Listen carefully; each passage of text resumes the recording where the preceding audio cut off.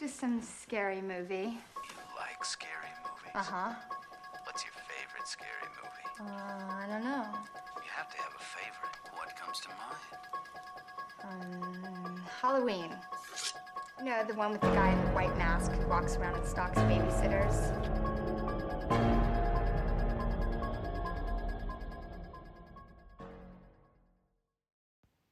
Hi, I'm Shah. Ollie's abandoned me, so I'm Creeping It in the Family, a podcast where we dish details about all things horror.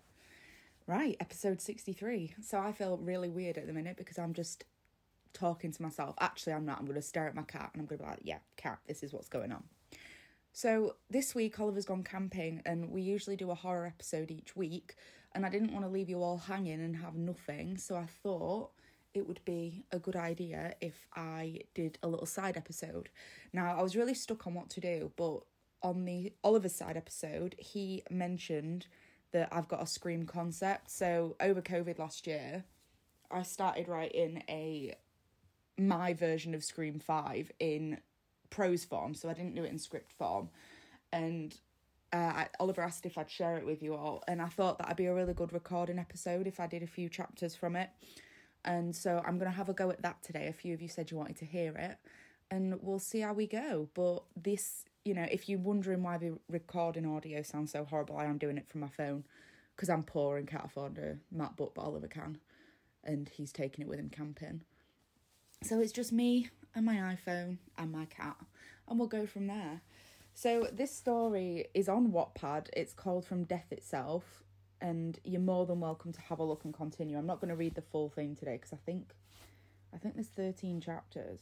Yeah, there's 13 chapters, so it's quite a lot, and there's quite a lot of words in each chapter. But I will maybe read the first 5 and we'll see how we go from there. So, From Death Itself, Chapter 1, A Rude Awakening. It was much too bright, and her hand felt clammy.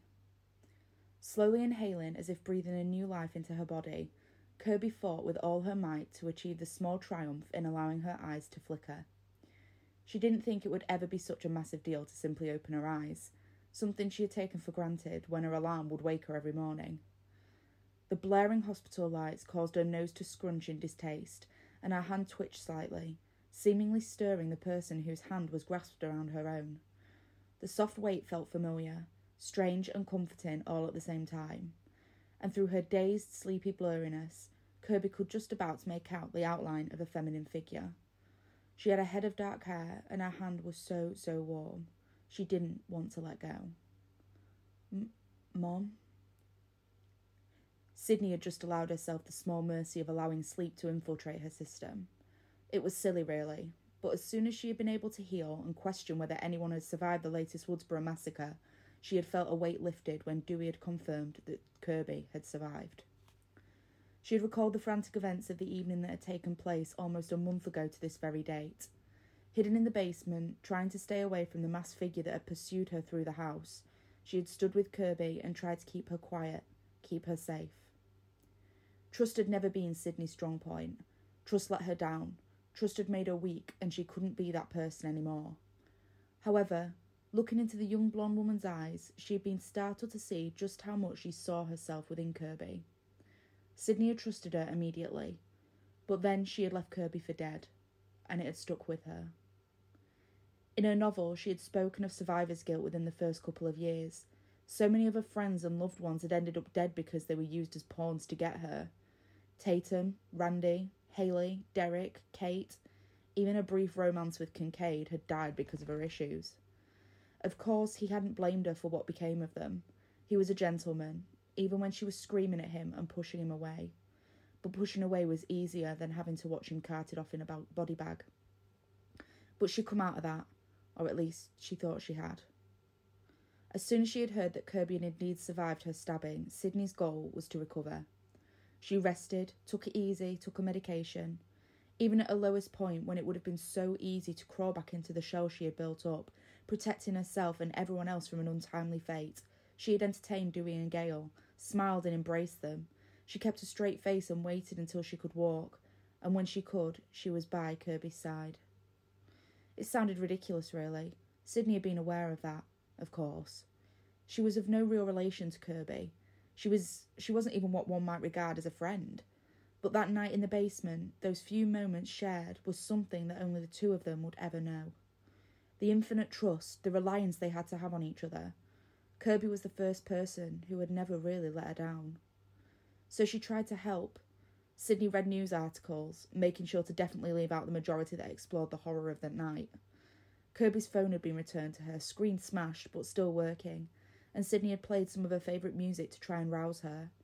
Small talk about the weather and idle chat about favourite foods and celebrities was pointless, but at least she felt like she was doing something. 2 weeks of this, and all she had received was the slight twitch of a hand or the flicker of an eyelid. Sydney was not stupid, and she knew that they were simply reactions of being placed in a coma. But in her mind, Kirby Reed was a survivor, and she wasn't about to leave her in the hospital by herself. She had been the one to let Kirby down that night, but she wasn't about to let her down again. But recovery was recovery, and Sydney's body was still trying to repair itself from surprisingly similar wounds to Kirby's, and she had succumbed to sleep for only a few moments when she felt the twitch of Kirby's hand. It wasn't unusual. Mom?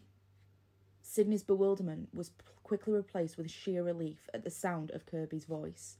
It was croaky, disoriented and confused, but it was her voice nonetheless. Her heart ached as she heard Kirby call out for her mother, and part of her wondered why she wasn't here by her daughter's bedside.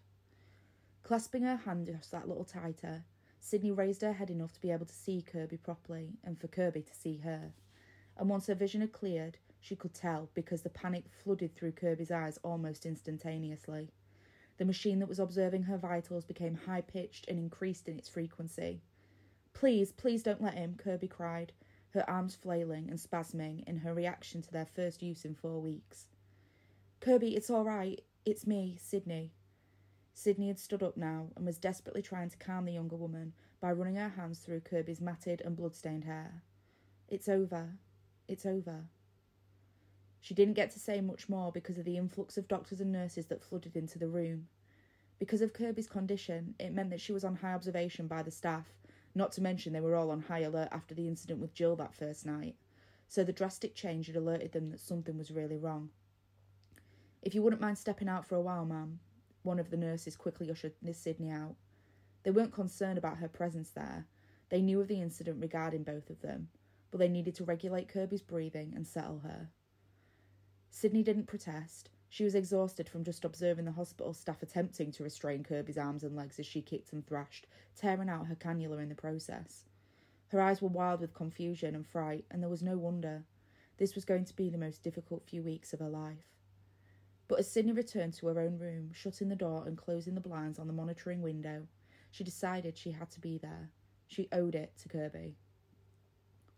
Sydney awoke with a start only a few hours later to the opening of her door. Nobody came through the door immediately, and she slowly hitched herself up on the bed. Ignoring the temporary strain from the last set of stitches and against her better judgment, she called out, "Hello, is someone there?" Instincts kicking in immediately, she searched around in desperation for a weapon, anything she could use to defend herself with. Upon realising she had limited options, she unplugged the lamp from the side and picked it up. Not quite the blade or gun she would hope for, but it had some weight behind it. Standing up, Sydney's legs trembled as she slowly made her way towards the door. The lamp was raised behind her in preparation for the attack. She took a few steady breaths before leaping out, ready to injure anyone who had thought it would be a good idea to creep around. Silence. The hallway of the ward was isolated, empty and dark, and Sydney detected something wrong almost immediately. She didn't get time to dwell on the silence, though, as she heard a large bang echoing from the other side of the room, causing Sydney to twist and face the direction of the noise. Her breathing was sharp now, quick and frightened. The window that she had always kept firmly shut had been pushed upwards. She hadn't done that, but somebody else had, and she wasn't about to stay and find out who the hell was behind it. Still with a lamp in her hands, Sydney fled from her room into the hall, checking each room to see if she could find someone, anyone to help her. As a brisk walk turned to running, then turned to sprinting, Sydney wasn't sure whether the thudding she heard were her footsteps or the footsteps following closely behind her, or her heartbeat throbbing in her ears. In the height of panic, the next door she came to was open, and it became her sanctuary, and she quickly shut it and held the door handle. There was no lock on the handle, so a hold would have to do. Silence came over the scene again, and Sydney forced her breathing to quieten, trying to listen to any sign of life. There were footsteps.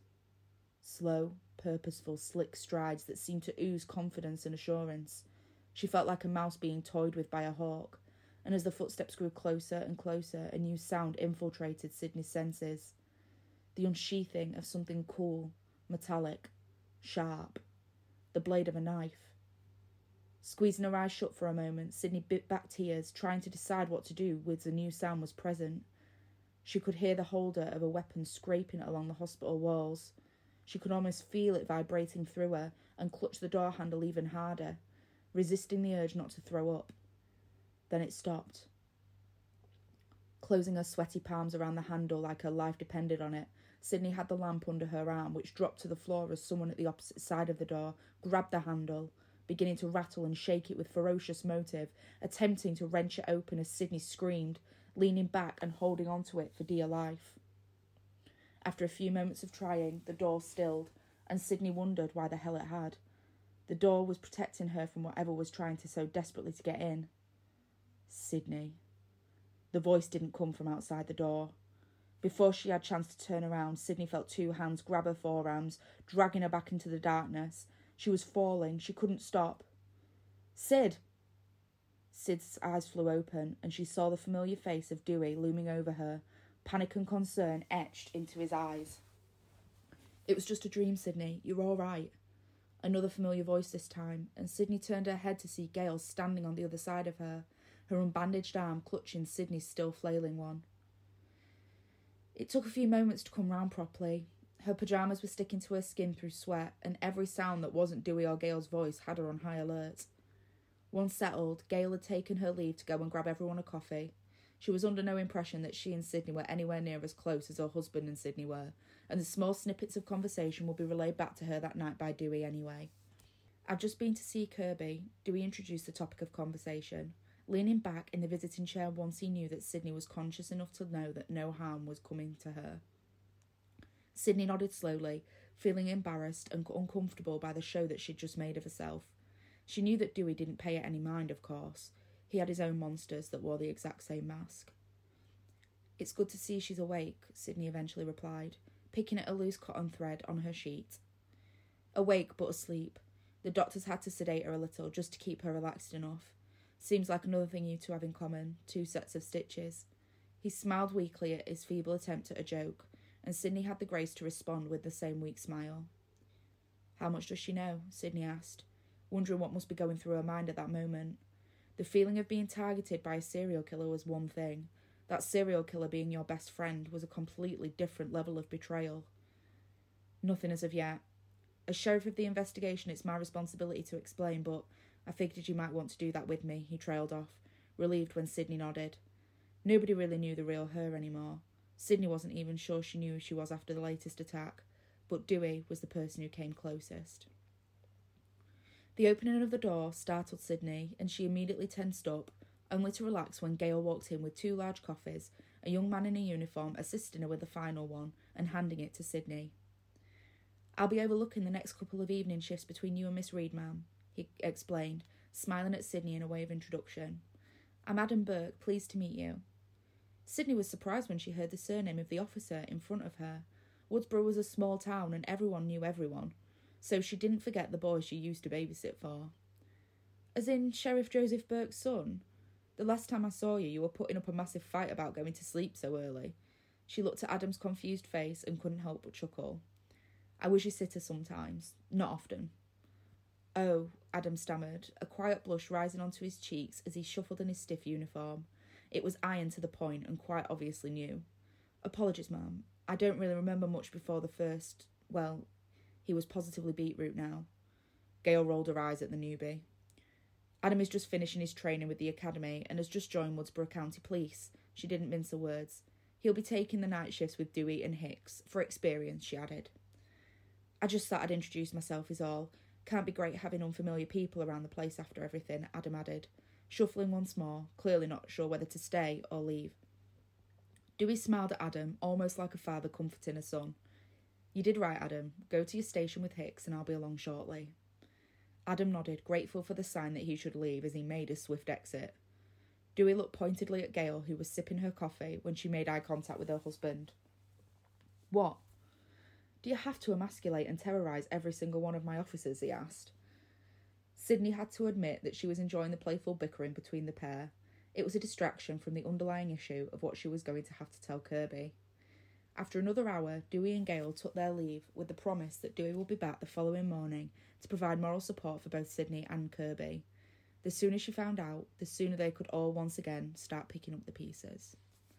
And that is the end of chapter 1, and it's taken nearly 15 minutes, so I feel like 5 chapters was extremely ambitious of me. I forgot how much I'd actually written, so it might be that we get a few less done, but I'll keep going until my voice is gone. So we're moving on to chapter 2 now, Numbing Guilt. My chapter titles are obviously the peak of dramatic. There was a point when Sydney had craved silence. She had craved it when her mum's murder came to light within the press. She craved silence through the court case when the dazzling flashes of cameras had startled her, and countless microphones had been thrust forward to her face. The screams and shouts of reporters bellowing her name as she just tried to get into school had haunted her. College had been a brief reprieve. She'd travelled over 2,000 miles away, telling herself she wasn't running, but that instead it was a new start. Windsor College had the familiarity of Woodsboro, with the likes of Randy and the theatre, something she had always enjoyed. But then it started again. The attacks, the murders, the questions, the constant suspicion. Even wiping her name off the face of the planet had not been enough. Yet here she was, laid in the hospital bed. Sydney gently trailed her nails over a pale blue vest top, the pads of her fingers gently brushing against the jaggedness of the stitches holding her wound in place whilst it healed. It didn't hurt so sharply anymore, but it did ache. A soft sigh escaped her, and she turned her attention to the clock on the wall. 3 a.m. Tick, tick, tick. Many found the sound soothing, lulled in by the consistency of the rhythm and the slight twitch of the hand that directed the seconds. To Sydney, however, the sound was infuriating. After what felt like years, she reached above her bed and pushed the buzzer for the attention of the nurses on the night shift, and minutes later one entered with haste. "Hi, Sydney." The warm smile of the woman instinctively made her relax. She hadn't even known she was still tense. Clarice had been there in the aftermath of the final encounter with Jill. She had helped lift her up from the floor and tend to her gaping wound that had been split open in the struggle. Nearly a month later, and Clarice had made sure she was there to tend to her through various shifts. "Hi, Clarice. Sorry to bother you, but I'm in a lot of pain and Tylenol or aspirin just aren't cutting it," Sydney excused. Her hand rested on her stomach for good measure. Clarice's smiling face turned to a look of concern as she grabbed the folder at the end of the bed and checked through her medication, scanning over the page as her eyes flew from left to right before she tapped her pen and smiled at her. "I can give you some liquid morphine, honey. That will definitely stop the pain until morning. Then we can get a doctor to come and take a look at how the wound is healing," she offered. Sydney nodded gratefully in thanks, slowly sinking back into the pillows as she waited for Clarice to return. It wasn't like she had struggled with sleep before. All her life she had woken up due to constant and repetitive night terrors. Not only that, but she struggled to fully engage in sleep. It was like she had one ear open for the creak of a door, or the footsteps silently approaching. Just the thought of not fully having control of what was going to happen made Sydney feel clammy and nervous, but she took a deep breath and exhaled. She needed the sleep, and Hicks and Burke were patrolling the floor of the hospital like their lives depended on it. That was the issue. It wasn't their lives that depended on it. It was hers. When Clarice returned with the morphine in a transparent pot, Sydney wasted no time in knocking it back like a shot of Patron. If she thought too much about it, she wouldn't take it, and she'd learned from experience that exhaustion was just as lethal as the vulnerability that came with sleep. The shuffling of hands grasping at the pull cord of the blinds, accompanied by the sound of the slats being pulled open, alerted Sydney that she was not alone. The momentary panic that completely crushed her chest was settled when her bleary eyes focused, and she recognised the shade of blue that was a nurse's uniform in the room with her. "Good morning, Miss Prescott," a male nurse greeted, then checked the clock. "I suppose I should have waited a few minutes to say good afternoon instead." Sydney glanced at the clock that was still ticking incessantly, and she looked surprised when she realised that it was almost noon. I didn't realise I'd slept for so long, Sydney replied slowly. The aftermath of the morphine was hitting her like a ton of bricks. A headache, dry mouth, and a brain that felt like it had been surrounded by cotton wool. Well, your body is still recovering and clearly needed it, the nurse retorted chirpily, turning to face her before continuing. Sheriff Riley is wanting to pay you a visit, but I can always hold him off whilst you wake up properly. Thanks, Sydney trailed off, resting her hand on her forehead and rubbing at her temples, as if trying to physically mould herself into consciousness. Around 20 minutes or so later, Sydney was dressed in a baggy t-shirt and loose-fitting sweats that Gail had been kind enough to get to her. Not her usual attire, but she needed garments that would not rub or irritate her stomach, and she wasn't one for just sitting in pyjamas all day. After knocking and waiting for permission to enter, Dewey walked through to her room, decked out in official police uniform. Dewey removed his hat as soon as he saw Sydney waiting for him. Hicks mentioned you had a rough night, Dewey trailed off, taking a perch on the chair he had been sitting on the previous night. Raising her eyebrows, Sydney sat up a little straighter and turned to face him fully, swinging her legs off the bed. I didn't realise that Hicks was in charge of overlooking my administered medication, she retorted, managing to keep a straight face as she watched Dewey become a little flustered. She cares about you, Sid. We all do, and... I know, Dewey, Sydney interrupted before he could start his spiel about her being a survivor and about how many people were relieved that she had lived through yet another ordeal. Privately, she considered what the ratio was of people who were relieved to people who wished she'd been 6 feet under so that this would stop happening. The silence between them was palpable for a few minutes, until Dewey shifted in his chair and cleared his throat. Kirby's doing well. They're thinking of moving her out of ICU and further down the ward.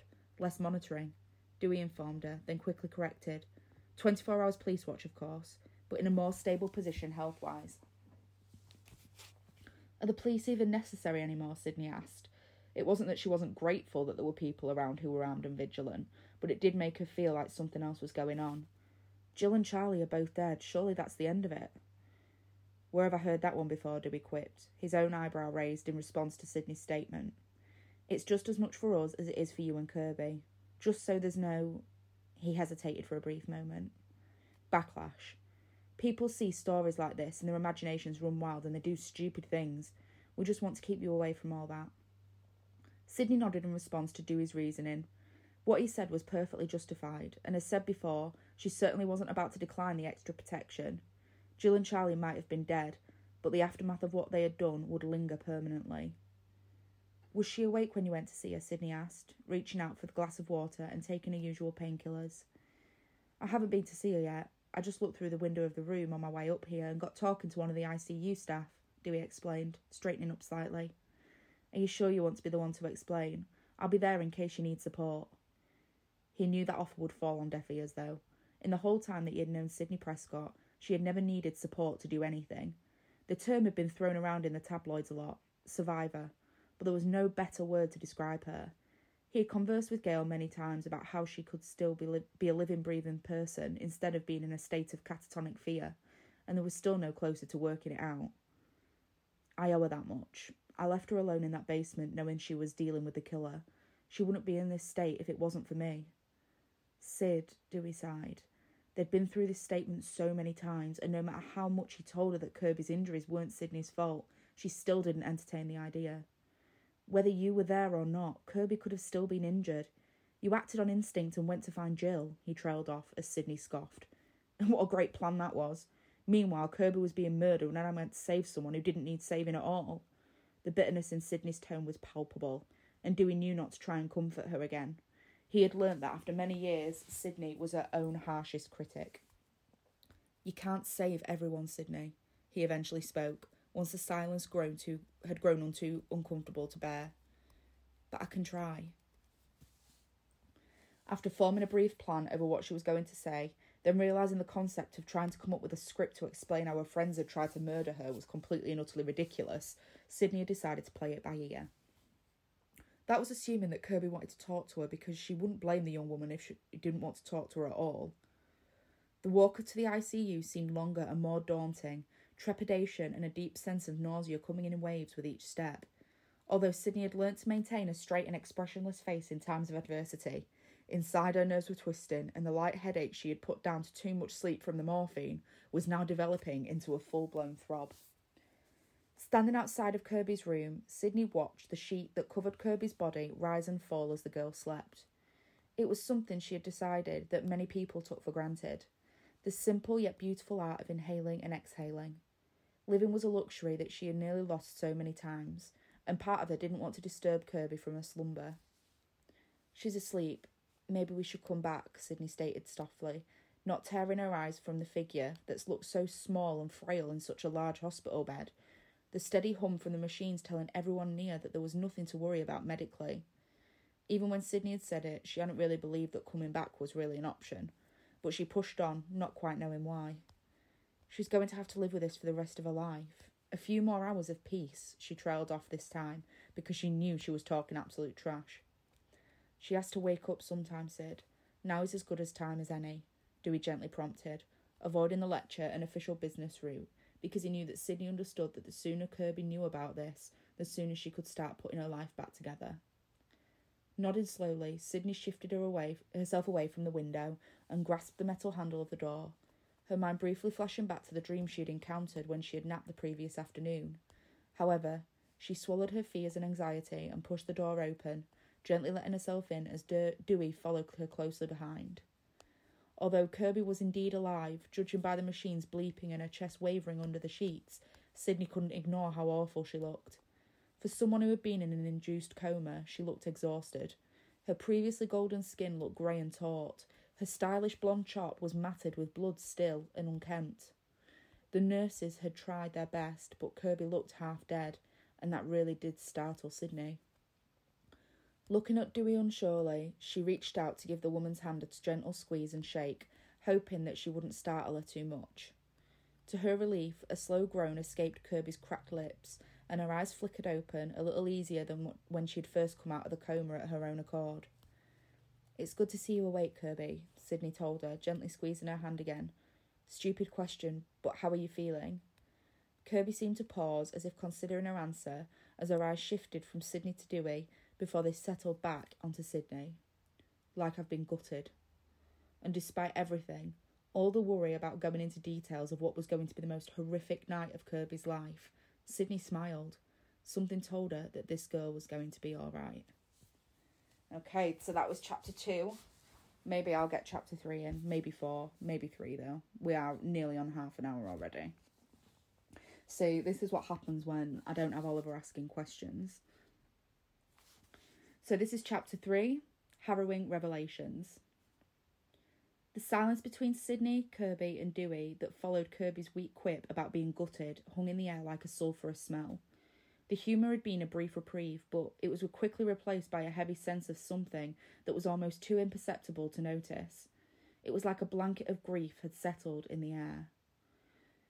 Dewey sensed the uneasiness in the air and cleared his throat, reaching up and removing his hat, resting it on his lap and brushing at the top as if there was a blemish upon it. "I suppose you've got a lot of questions, Kirby," he trailed off, forcing himself to look at her instead of his hat.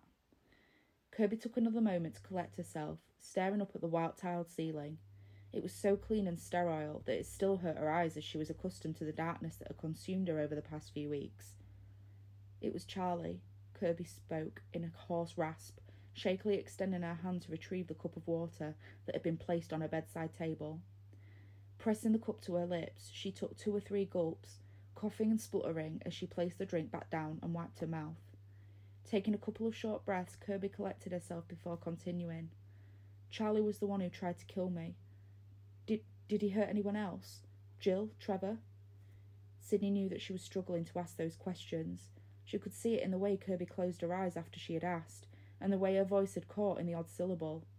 She supposed to someone who was none the wiser, it could be blamed on the struggle of speaking after such a long time being silent. Sydney knew, though, it was a betrayal that she knew all too well. The weight of her next few words were going to hit like a bulldozer, and nobody would be able to prepare Kirby for that. The only kindness that Sydney could give her was honesty, brutal and cruel, but something to cling to when everything else felt so completely uncertain. There were no other survivors, Kirby.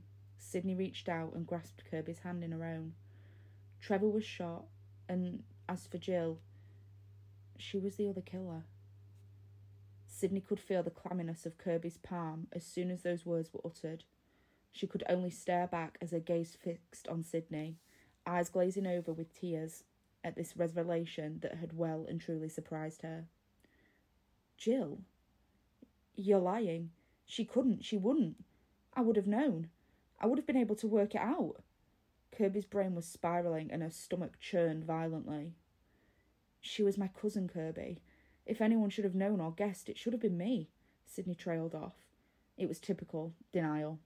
She herself could recall laying in bed at night all those years ago after the first set of murders, tossing and turning hopelessly as she struggled to come up with any excuse as to why it couldn't have been Billy. She had damn well heard his confession, the way he gloated about butchering her mother and explained just how he was going to get away with it. However, it hadn't stopped Sydney near enough tearing her hair out trying to justify a crossed wire or a miscommunication.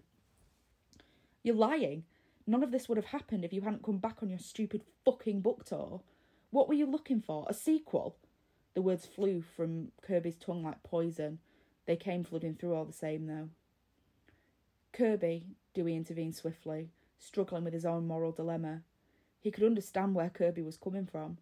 Woodsboro had been a peaceful town for years until Sydney had returned, and even in his darkest and deepest thoughts, he had wondered whether Sydney truly was a catalyst for spilt blood. Those thoughts hadn't lasted long, though. Sydney was one of his closest friends, a fellow survivor. She was someone who had felt the loss of his sister just as much as he had. That was what he regarded her as now, a sister. He hadn't been able to protect Tatum. He'd been ignorant and caught off guard, and he resolved that such a thing like that would never happen where Sydney was concerned. Dewey had learned from his mistakes.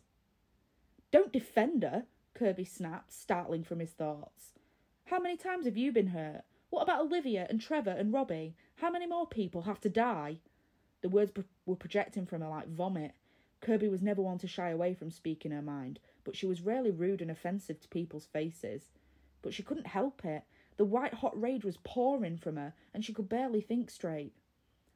This isn't Sydney... Dewey was cut off by Sydney herself. It's fine, Dewey. Sydney gently squeezed Kirby's hand and released it, letting out a slow sigh and standing up. She wasn't angry. How could she be? She understood Kirby's reasoning because she had the exact same thoughts a lot of the time too. Her counsellor had told her it was survivor's guilt, the constant niggling in her brain that questioned why. Why did this happen to her? Why did so many people hate her so much? Why did she survive? Why was she still alive? Why?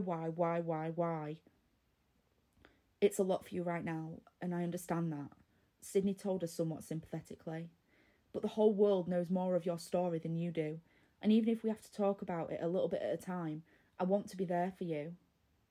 You might not like it, and you might hate me, and once I've told you everything, if you still despise me, then you won't hear from me again, she promised her, taking a moment before continuing. But I know how you feel, and it's going to be really hard doing this alone. I had to because I didn't have a choice, but this time you have a choice, Kirby. I'll pop and see you later, if that's all right. Kirby deliberately didn't make eye contact with Sydney throughout her speech. Instead, she stared fixedly at the wall. It was uncomfortable, to say the least, but what made it worse, that despite the verbal hammering that Sydney had just received, she'd not said a word to defend her case. It made Kirby feel guilty, which consequently made her even angrier at the level-headed brunette. Sydney was somewhat relieved. She'd been anticipating Kirby's reaction. In the short time that Sydney had been acquainted with her, Kirby seemed to have the fieriness of Tatum, the loyalty of Hallie, and the survival instinct of herself. She liked it, and she respected it. Kirby's silence served to support the idea that she was quite finished with her onslaught, but was still frosty and furious. The small breakthrough that Sydney felt came through the fact Kirby did not answer whether she was welcome later or not. It was the shock that had been talking, not her. Get some rest. There's guards outside looking after you. But it's done now, Sydney told her, taking note of the heaviness in Kirby's eyes. After having no energy and drive for a matter of weeks, the outburst must have really taken it out of her. I'm fine, Kirby retorted shortly, fighting to keep her eyes open like a newborn struggling to stay awake. I know you are. We've been trying to get in contact with your dad, Kirby, but he's not picking up, Dewey stated, scratching the back of his neck as he stood up to allow Kirby to get some rest. He's in Beijing on business. He was having issues with his phone, but he should have known if I haven't been Skyping, Kirby trailed off, equally as confused. Well, if you give us permission to access your account, we can send him a message to tell him where you are and where to contact you, Dewey offered. Kirby quickly shook her head, panic momentarily flaring in her eyes. No, it's okay.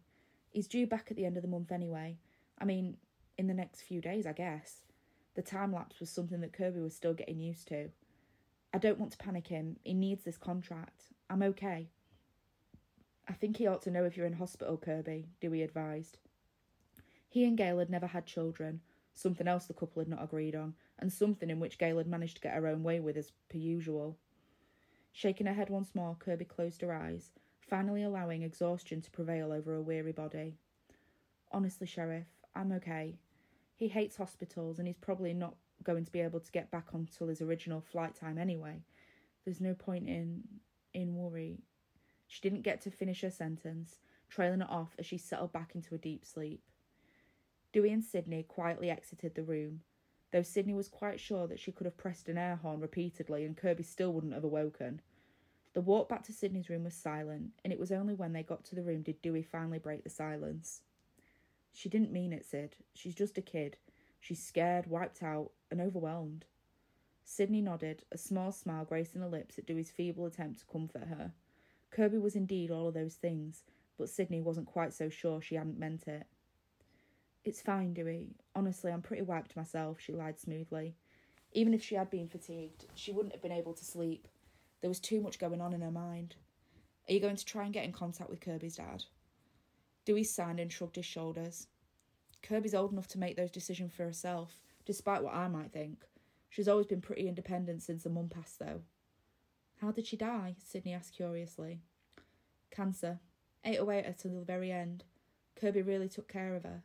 Nearly had to get her in a cop car every day for 2 years to take her to school, or else she'd have dropped out. You care for her, Sydney observed.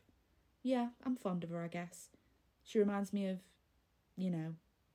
He shrugged, somewhat embarrassed, as he glanced down at his camel-coloured trousers.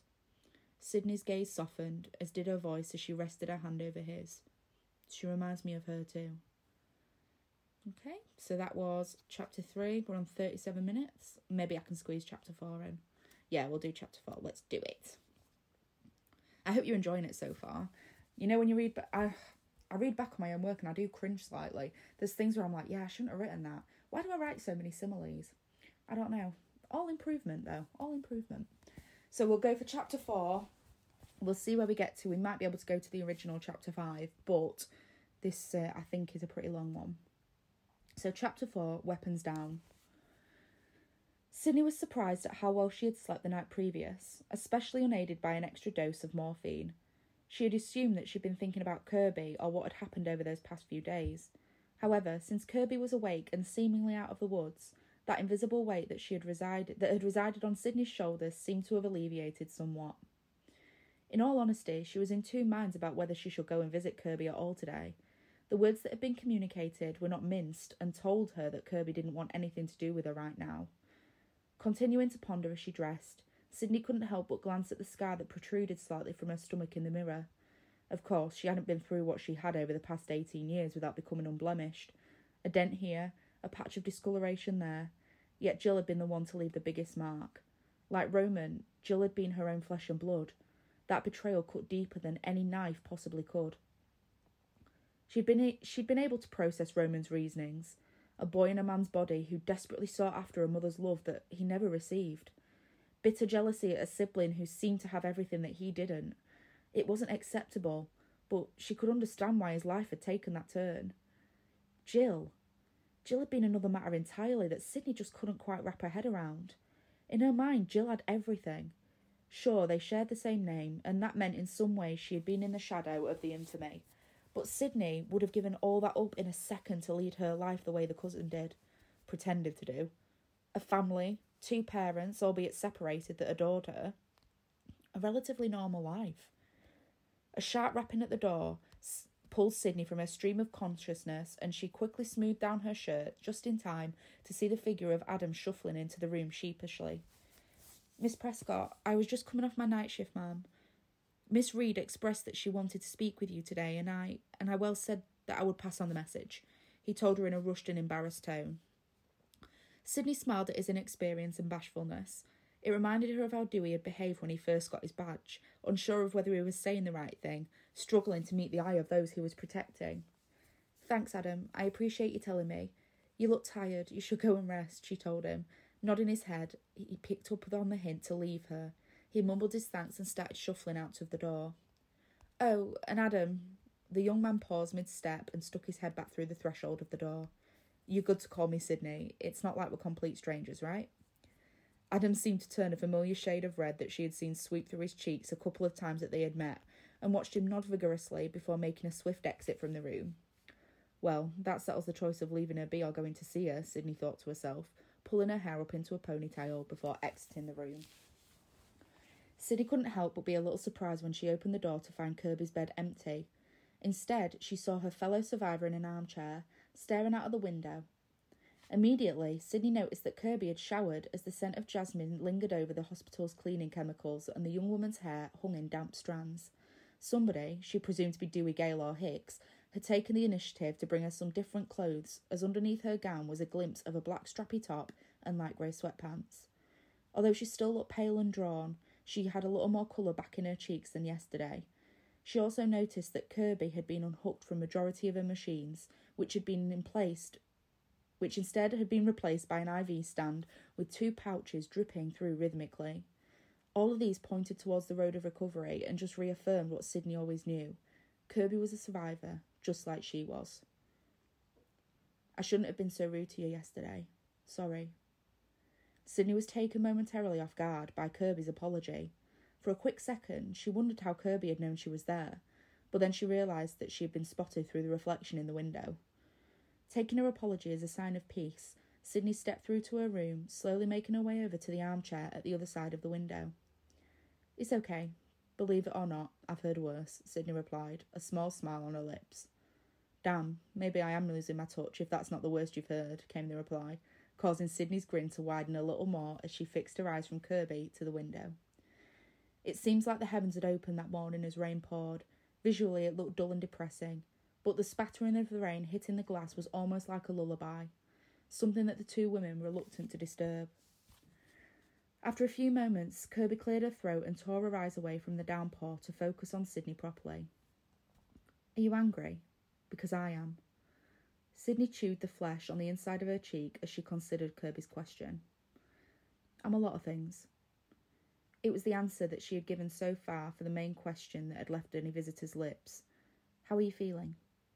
But Sydney didn't want to fob Kirby off like she had everyone else. She deserved a lot more than that. "I'm betrayed more than anything, I suppose. Jill was my family. Distant family, but still family," she began, as to which Kirby quickly interjected. "What about Roman Bridger?" Sydney shrugged. "It's different. With Roman I didn't feel betrayed. I didn't even know I had a half-brother. But Jill was known family. I know that I didn't see her much, or any part of my mum's family, really." She allowed her words to trail off as she continued to watch the rain. "But..." Sydney let out a deep sigh. "But she was still a big part of my life. Someone who I thought I could trust, someone I thought I could protect, or who would fight for me if they had to." "Like Billy Loomis." Sydney's eyebrow shot up at that answer. It wasn't so much what she said, but Kirby had been able to pinpoint the exact emotional response she had felt. Nobody had been able to do that before. "You seem to know an awful lot about my life." Kirby shrugged dismissively, though she did seem to be caught up in her thoughts. However, after a minute or so passed, she broke her silence. "I researched you a lot. You know, when my mum died." The comment was only left for a second before she continued. "I know that there were completely different circumstances and everything, but I didn't know anyone else who had been through a parent dying. Jill had talked about you a couple of times, and Kate was like a second mum through all of it, and she talked about you so often, how strong and brave you'd been, and I guess I looked up to you a bit." The silence was uncomfortable for the two women then. Kirby seemed as embarrassed about giving the compliment as Sydney was at taking it. "I'm not some crazy stalker, I promise." The comment made Sydney laugh then, and she nodded her head. She never thought she deserved the fame or glory for what had happened to her. It was a traumatic series of events that had just so happened to leave her in one piece. There was no reason for her to have such attention placed upon her, but just because she was lucky. Or unlucky, she supposed. Nevertheless, if she could offer comfort and support to those that had suffered from similar tragedies, then that was at least something. I feel embarrassed as much as I feel angry, Kirby said in a small voice, lips pursing slightly as she sniffed. Why do you feel embarrassed? Because I make out like I know about all this horror movie crap, reciting trivia like some teenage virgin without realising my best friend was butchering everyone close to us, she scoffed, quickly shaking her head and chewing on her bitter nails. Sydney found herself nodding as she listened to what Kirby had to say. She wasn't going to insult the girl's intelligence by trying to comfort her, because she was right. But Kirby was young and had no idea about how any of this had played out. Life isn't a movie, Kirby. It may seem it, and mine has certainly had the tragic horror aspect, I suppose. But as soon as you start labelling something, it becomes it, she explained to her, hoping to come across as helpful as opposed to patronising. Thankfully, she did seem to make sense as Kirby nodded thoughtfully. You're right. When Mum passed, everyone at school tiptoed around me. Hell, even Dad tiptoed around me. He still does. They saw me as a victim and I hated it, she confessed. I know how that feels. Trust me. I know you do. The silence returned to a comforting one now. The rain had lightened up and the thumping wasn't so hard against the panels anymore. Just as the tension had been lifted from the sky, it was like it had from the room too. Are you going to leave Woodsboro? Kirby asked eventually, fiddling with a blanket that was draped around her legs. At some point, yes. It's not healthy for me, or anyone else being back here. Angel of death and all that. Sydney raised her eyebrows once more. Sorry. I know, I'm just kidding, but you're not the only person in town who thinks I'm the pariah of Woodsboro. Kirby seemed quiet then, and Sydney detected a hint of sadness coming from her. She didn't know why, but she felt compelled to resolve that. But I'll stay for a while longer yet. They still need me for the closing of the investigation, and I at least want to make sure you're okay before I go. Why? I'm not your problem, Kirby asked. It wasn't an unusual sassy tone when she was making a point, but one of genuine confusion. Sydney hesitated for a moment before replying. That's the attitude I took moments before you were nearly killed. Maybe if I'd made you a concern, things wouldn't have gone far as they did. For some unbeknownst reason to Sydney, that comment had struck a nerve as she watched the younger girl sniff, her eyes glaze over with tears for a brief moment before she sniffed again and rubbed her eyes. Maybe they wouldn't have gone as far at all, she agreed, and Sydney appreciated that. Just as she hadn't hedged around matters with Kirby, Kirby had given her the same treatment. But we're both here now, and that's what's important, right? Sydney turned to look at Kirby once more, slowly nodding her head and giving her a genuine smile. Yeah, that's what's important. Okay, right, I'm going one more. We did hit chapter 5 in the end. We'll go, and then I'm leaving it there. So, chapter 5, Homecoming. After another 4 days of the same monotonous routine, with the exception of visiting Kirby's room, which had been the highlight of her days, Sydney was finally allowed to be discharged from the hospital. All she'd wanted to do since she had killed her cousin was leave. She'd been foolish, nowhere was safe. The 9 years of uneventfulness had softened her, made her weak, vulnerable. She wasn't going to let her guard down again. Dewey was waiting for her outside the room when she signed her papers, and the two made their way toward the exit in silence. Dewey having taken her bag as soon as she'd let him, however, she paused as she heard her name called. Kirby stood, hand propped against her IV stand. Aren't you going to say bye? She asked, almost sheepishly. Sydney's eyes regained that warm and friendly flicker as she asked Dewey to give her 5 minutes. He obliged and headed out to the car, leaving the two women to say their piece. Heading over to Kirby, Sydney stopped a few feet away. From the short amount of time she'd known Kirby, it was very easy to forget that she was really just a kid. 18, naive, and just had a whole life turned upside down. Yet with those large green eyes that remained unframed without mascara, and eyeliner, and the cropped blonde hair that was no longer slicked back, but fluffy and dishevelled from just being dried after a shower, she could have passed for 16. And despite all the bravado and the false confidence facade that she had put forward when they first met, it had been just that, a facade, an act. Hey, I said goodbye yesterday. Besides, it's not really goodbye. I'm still going to come and see you every single day. And when you get out... Sydney trailed off, not really sure how to answer that, seeing as she really didn't know what was going on herself. Obviously, she had followed through with the notion that the book tour was completely cancelled. You'll go back to wherever you came from, and I'll be a reference in your book sequel, Kirby responded, not meeting her eyes and shifting her gaze back down to the floor. Before she could stop herself, Sydney reached out and tipped her chin upwards, encouraging Kirby to look at her. "Hey, do I look like Gail to you?" Sydney teased fondly before continuing. "I don't know where I'm going yet or what I'm doing, but I meant what I said. I'm staying at least until you're recovered and the full investigation is finished," Sydney told her. "And there's funeral services to attend, and..." She sighed herself. "There's a lot to do and a lot of unfinished stuff that needs getting in order." "Are you going to Jill's funeral?" Kirby asked, clearly surprised at this revelation. Sydney shook her head in response to that. She had said her goodbye in that hospital room, and anything else would have been too much. "No, Jill was already privately cremated. Her dad cleared the house and has left with her ashes," Sydney explained. She hadn't even realised herself until Kate's funeral had been mentioned.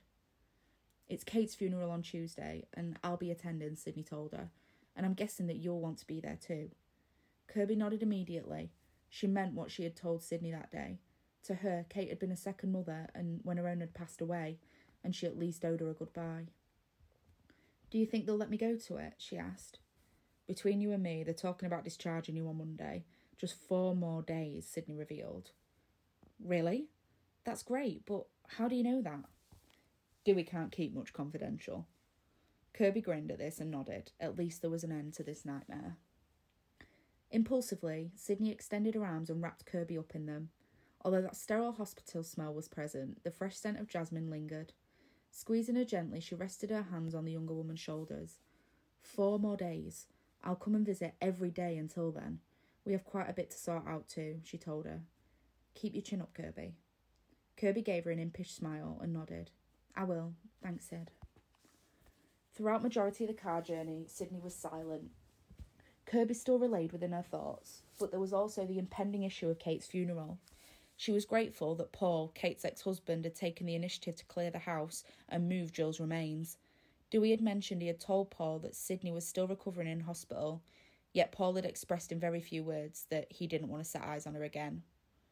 Pulling up outside her childhood home, Dewey sighed and stared at the vast landscape. "I don't like you being here by yourself, Sid," he admitted. The once beautiful area was tainted with fear and sadness, much like the town itself. Sydney also stared back out at the large space. It was just as she remembered it. She hadn't been back since her father died. "I'll be all right, Dewey," she told him, but even she couldn't deny the pit of growing anxiety that was manifesting within her. There was so much pain and suffering there, but she didn't really have a choice, and besides, she would rather be somewhere she was familiar with. "You're more than welcome to stay with me and Gail for as long as you like," he offered, and although Gail hadn't been so thoughtful as to invite Sydney herself, Dewey knew that she would want him to express the invite. "I appreciate it, Dewey, but I'm okay where I am," Sydney reassured him. As much as the trio had been through hell and back together, there was a strange relationship between all three. They knew one another so well, but also knew very little about one another at the same time. "Well, you know where I am. Call if you need anything at all. I'll be on shift anyway every so often. We've got 4 officers on shift patterns around the property for the next week," he explained. Sydney realised that the expression of suspicion and wariness had been clear because Dewey quickly continued. "It's nothing to worry about, but with the press still sniffing around and whatnot, we thought it best to keep you as protected as possible." That made sense to her then, and the suspicion was quenched. "Thanks, Dewey." "No worries, Sid. Do you want some help with your bag?" he asked politely, already turning his key from the ignition. "It's fine, thanks, Dewey. Honestly, though, there'll be nothing around in the house. I can't even offer you a coffee for your trouble," she chuckled. Dewey shrugged dismissively. "At least let me help you with your bag. Besides, you'll want the new keys. Bert picked them up yesterday." He stepped out of the car and stretched, taking a deep breath and inhaling the fresh forest pine. Not willing to argue any more on the matter, Sydney took the keys from him and the two began the walk up the old battered steps towards the front door. When Sydney unlocked the door, she was surprised to find that all the dust sheets had been placed over her dad's furniture had been removed, and although the place wasn't spotless, all the dust had been cleared and it looked like someone had stocked up the place with the basic necessities. "You did this?" Sydney asked. "It wasn't actually me. Gail was the one who thought it would be best if we took all the sheets off and everything," Dewey replied, as to which Sydney raised her eyebrow, making him laugh. "All right, maybe she heard over Hicks commenting that she was going to do it on a day off, then took the idea for herself." Now that made Sydney laugh. It sounded so much more like Gail that way. "Well, tell her thank you from me." "You can thank her yourself for tomorrow if you want. We were wondering if you wanted to come for dinner. I could pick you up." Upon seeing Sydney hesitate, Dewey awkwardly lifted his arm and squeezed Sydney's shoulder. "Sid, I know how easy and how great it might seem to go back into that non-existent life, but being alone, trying to do this alone just won't work. You know that deep down." Sydney silently cursed how well he read her. In all honesty, all she wanted to do was crawl under the closest rock and bury herself there until she was forced to come out of hiding. However, flickers of Kirby still echoed in her mind. She felt some sort of responsibility for her, and she couldn't let her down. "Sure, dinner sounds great," she agreed, much to the relief of Dewey. "Great, I was dreading going home and telling Gail that you'd said no. We all know who'd get it in the neck," he half-joked. After making plans to be picked up at 6 the next night, Sydney showed Dewey out before closing the door, locking it and sighing. Now Dewey had gone, an eerie silence swept over the whole house. It was as if her presence had settled a heavy blanket of fear over the place. Gulping, Sydney tried to keep a hold of herself, pushing herself to a straighter position from the door. "Don't be stupid," she muttered to herself, but as she took a step forward and released the brass door handle, she was conscious of how slick her hand was with sweat. As she took another step, her eyes pulled focus to the door on the right. "If you hang up on me, you'll die just like your mother. Do you want to die, Sydney? Your mother sure didn't." Jumping back as if the memory itself had hit her full force in the chest, Sydney froze in place, her eyes not straying from that cupboard door. Those few seconds where she had turned her back to place the lock on the door had almost killed her. It had been the first time she'd seen that costume, the dark, soulless eyes and the mouth fixed into a silent scream. It had haunted her day and night. It still did. Taking a moment to compose herself, Sydney slowly approached the door with trepidation. She knew that nothing was there. Why would anything be there? All the things she was saying to try and keep herself together fell undone with that one memory of being chased up the stairs. With her hand closed upon the latch of the door now, Sydney counted to 2, and not sure she would be able to stomach 3, lurched forward and flung open the door. And she saw what she knew she would see. Nothing but some old coats and shoes that she had simply closed the door to rather than sorted out when she cleared her father's belongings from the house. Closing the door again, Sydney rested her forehead against the cool wooden panel, waiting for her heart rate to return to its usual state before she headed through to see the state of the rest of the house. As promised, Gail had seemingly looked into anything more than a light dust around, and Sydney couldn't help but chuckle to herself as she knew that it would have killed her not to go snooping. It was harrowing to say the least, heading back into her old bedroom. However, it didn't feel right being anywhere else. It didn't look much more different than when she had packed up her things to go to college. The room was still decorated how she'd left it. Her bedsheets were folded on the top, another touch she assumed belonged to Gail. She busied herself by putting the sheets on the bed and unpacking her bag. She had almost settled, almost regained what control when it was shattered. Then it came, the unmistakable crashing of glass that she had heard so many times previously. Sydney was paralysed with fear, that first hot flush of pure terror running through her before adrenaline took hold. Sydney picked up the first thing she could find to use as a weapon. Being in her bedroom meant she had limited options, but retrieving a pair of nail scissors from her hospital bag, she slowly made her way outside and onto the landing. She didn't want to alert anyone to her presence, so chose to remain silent instead of calling out. If there was someone in her house, it was an even playing field now. Reaching to her behind pocket, Sydney felt for her phone, silently cursing when she realised she'd left it on the kitchen side while talking to Dewey. She was quickly running out of options, so listened instead to try and gauge what was going on. It was deafeningly quiet in the house, and Sydney felt that was almost as terrifying as hearing someone walking around. After a few minutes, she braced herself and made her slow descent down the stairs, purposely avoiding the creaks that she knew were there at certain points of the steps. Hiding behind the near panel wall, Sydney used the reflection from the mirror in the hallway to check out the kitchen. That was her best bet of finding a better weapon and her phone. After obtaining both, she sent a quick text to Dewey before pulling a large steel knife from the chopping block and going to check the remainder of the bottom floor, trying to decipher where the glass shattering had come from. And soon she found out. Once she had cautiously headed to the living room, Sydney had almost immediately noticed the photo frame lying on the hardwood floor. Although it explained the noise, her eyes automatically glanced around for the reason that it fell. The slightly ajar window on the hatch told her that she needed to know. It was just the wind. There was no way that anyone would have been able to fit that through that small space, especially so stealthily and silently. Sydney nearly jumped out of her skin when she felt the vibration in her back pocket and quickly reached out and pulled the phone to her ear. "Sid, where are you? I'm 5 minutes away." Dewey's voice was urgent, and Sydney felt a pang of guilt as she walked forward towards the broken glass, avoiding the shards as she picked up the face-down frame by its stand. "Sorry, Dewey, it's just a photo frame that smashed. You don't need to..." She paused as she flipped the frame around. She had already been anticipating seeing the photo of herself and her mother with their arms wrapped around one another. It was the very same photo she had back home. The silence didn't come from the photo itself. It's what someone had done to it. The photo itself had 4 deep crosses scratched roughly into it, 2 crosses scratching out her mother's eyes, and 2 scratches crossing out Sydney's. Ooh, I feel like I stopped that at such a good place. Okay, so that was the first 5 chapters of From Death Itself. Now, if people were interested in reading the rest of it, it is on Wattpad. I can post the link. And I'm sorry it's not Halloween, the return of Michael Myers, and you've had to listen to me for a full hour. But you didn't have to listen to this. Oliver will be back this week, you'll be happy to know, and so we'll hear his dulcet tones again. But I hope you enjoyed it. I will see you next Monday. See you later.